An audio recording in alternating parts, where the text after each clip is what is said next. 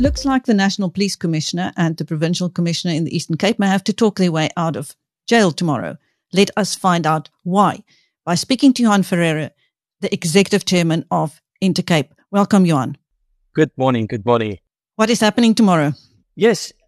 Yeah, I think you're right. The National Minister and the Provincial Minister has to come and appear. And I don't think they will be appearing in person. I think they will have their legal representation there. But the police commissioner has to come and explain why they were defiant in terms of Judge John Smith's judgment. He was very, very clear that protection has to be given to the travelling public of South Africa and the bus drivers, specifically in the Eastern Cape, visual policing and also escorting of buses. Now, obviously, that hasn't happened. And we've called time and time again on the police, asking for their assistance, and they just don't, they just don't come. So the situation flared up over the last few weeks, and it's very interesting. When the taxi marshals and operators show up in 30, 40 men strong at the bus stops, then there's no police. The moment they're gone, then suddenly the police appear. So we have seen very, very interesting and alarming trends of the interaction between police and the taxi operators, specifically in Iduchwa. This was localized in Iduchwa. So unfortunately, we've not received the necessary protection as the court ordered, and we had to call in private security to safeguard the passengers and letting passengers board and disembark from the coaches. At huge expense. How many cases have been reported since the court order? That was in, was it October last year? Yeah, a further 40 cases has been reported since the judgment. And that's also alarming, That's alarming that no one gets arrested. The police can see the marshals and the taxi operators. They stand right in front of them. They see the disruption, they see what they do, and yet no one is arrested. Luckily, over the weekend, we've seen a taxi boss was arrested. Now, this individual was directly linked to this whole debacle since it started escalating 2 years ago. He was the kingpin in threatening the bus operators and telling them what they should or shouldn't do and how they should comply to the demands of the taxi operators. So he was a spokesperson. How many cases have there been over the past 3 years? 175 at this point in time, and counting. And apart from the arrest that you have just mentioned, how many other arrests have there been? No, none.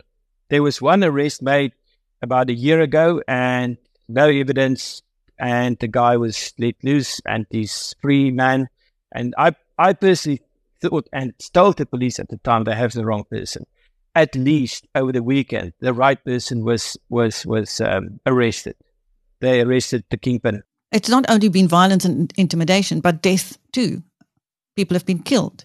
Yeah, unfortunately, people have been killed. A driver of us has been killed in Cape Town. He was gunned down in broad daylight. He was just exiting the depot in Cape Town, and it's basically 50 meters from my office where I was sitting. And the second driver was seriously injured. He was shot in the stomach. Passengers were seriously injured, shot in the stomach, in the legs. So it's been a very traumatic situation. But I must say that from all the provinces, the Western Cape was the only province that has stepped forward and taken a lead and say, we're going to investigate. And I think, this individual was arrested in Pretoria over the weekend at Silver Lakes. They've made a huge stride forward in arresting him at least. Now, the taxi association people involved here, these are not official taxi associations, or are they rogue taxi associations? No.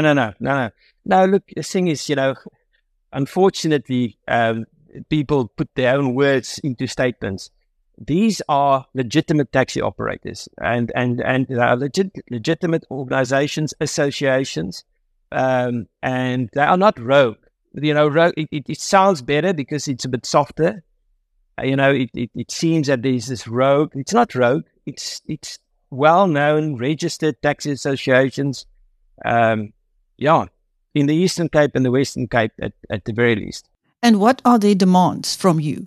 Well, it's not only from me. It was at the beginning stage. It was from all the intercity bus operators that operates on a national basis.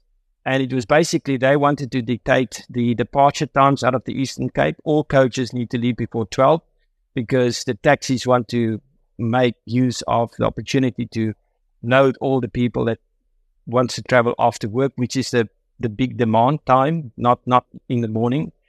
They wanted to dictate, or they dictated the pricing. They wanted to double the prices of the coaches that we were charging at the time. They dictate office hours, how many hours in a day the office might be open and sell tickets. They want to dictate how many buses can be on a specific route. And also, the agents, Shoprite checkers, shoppers, they intimidate them, and so they can't sell Intercape tickets. And it's just to drive out the existing operators so that the taxi operators can put the passengers in taxis or put them in buses. And what we've seen is specifically this individual that was arrested, Bheki Mbalula. He bought himself 4 or 5 buses. He's put it on the route. Shoprite checkers sold these tickets for him, and he was illegal on the road. So after he's successfully driven out the bus operators, the legitimate bus operators, he then started a illegal bus operation. And like I said, Shoprite checkers were too happy to sell his tickets. We pointed out to them at the time. And he's subsequently the individual that was arrested for murder and attempted murder. So it's very easy for operators to, enter the market. They just enter the market, and people will do anything for money. They'll sell their tickets. They wouldn't check and vet these operators in a proper way.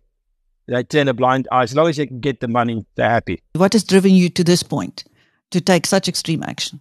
Well, I can see that the murder, the number of people getting murdered in South Africa across the board is on the rise, and it's been on the rise for the last 30 years. We can't curb the violence in South Africa. And the violence is spreading. It's spreading, and then it came to the door of Intercape.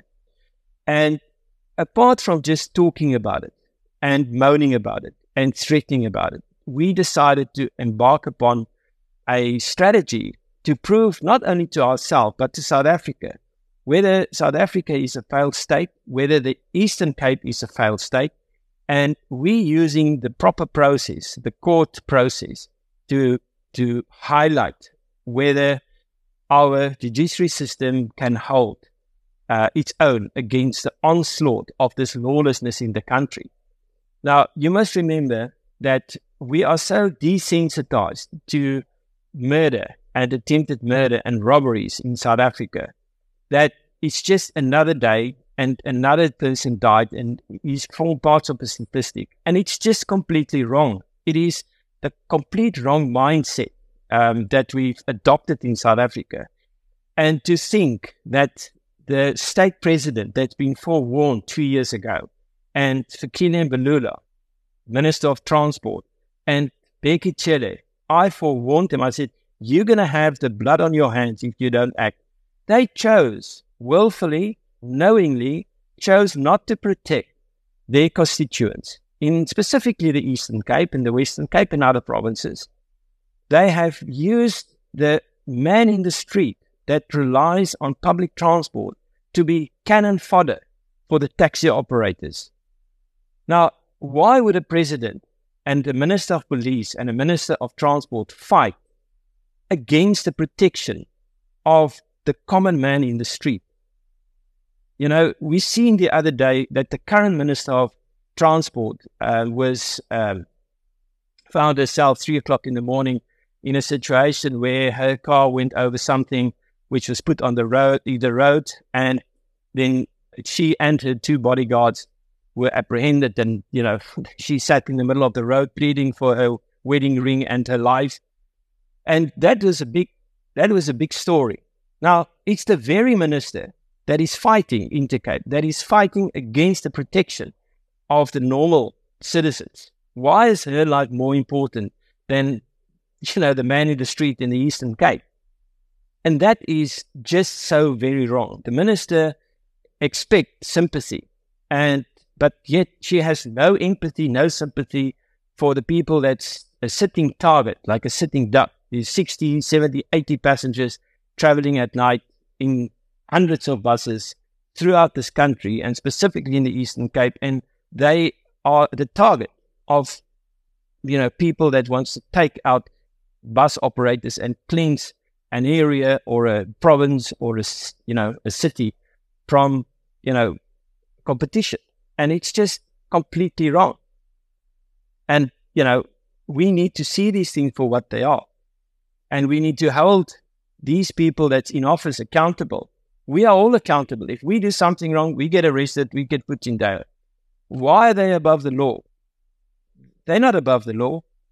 Same rule applies. So we will check and see on Friday if the same rule applies. And if it doesn't, then actually we've reached a milestone in proving that there is a problem, even in our judiciary system. Because if people's lives doesn't matter, what would matter? Thank you. That was Johann Ferreira, the Executive Chairman of Intercape, speaking to BizNews. Thank you, sir.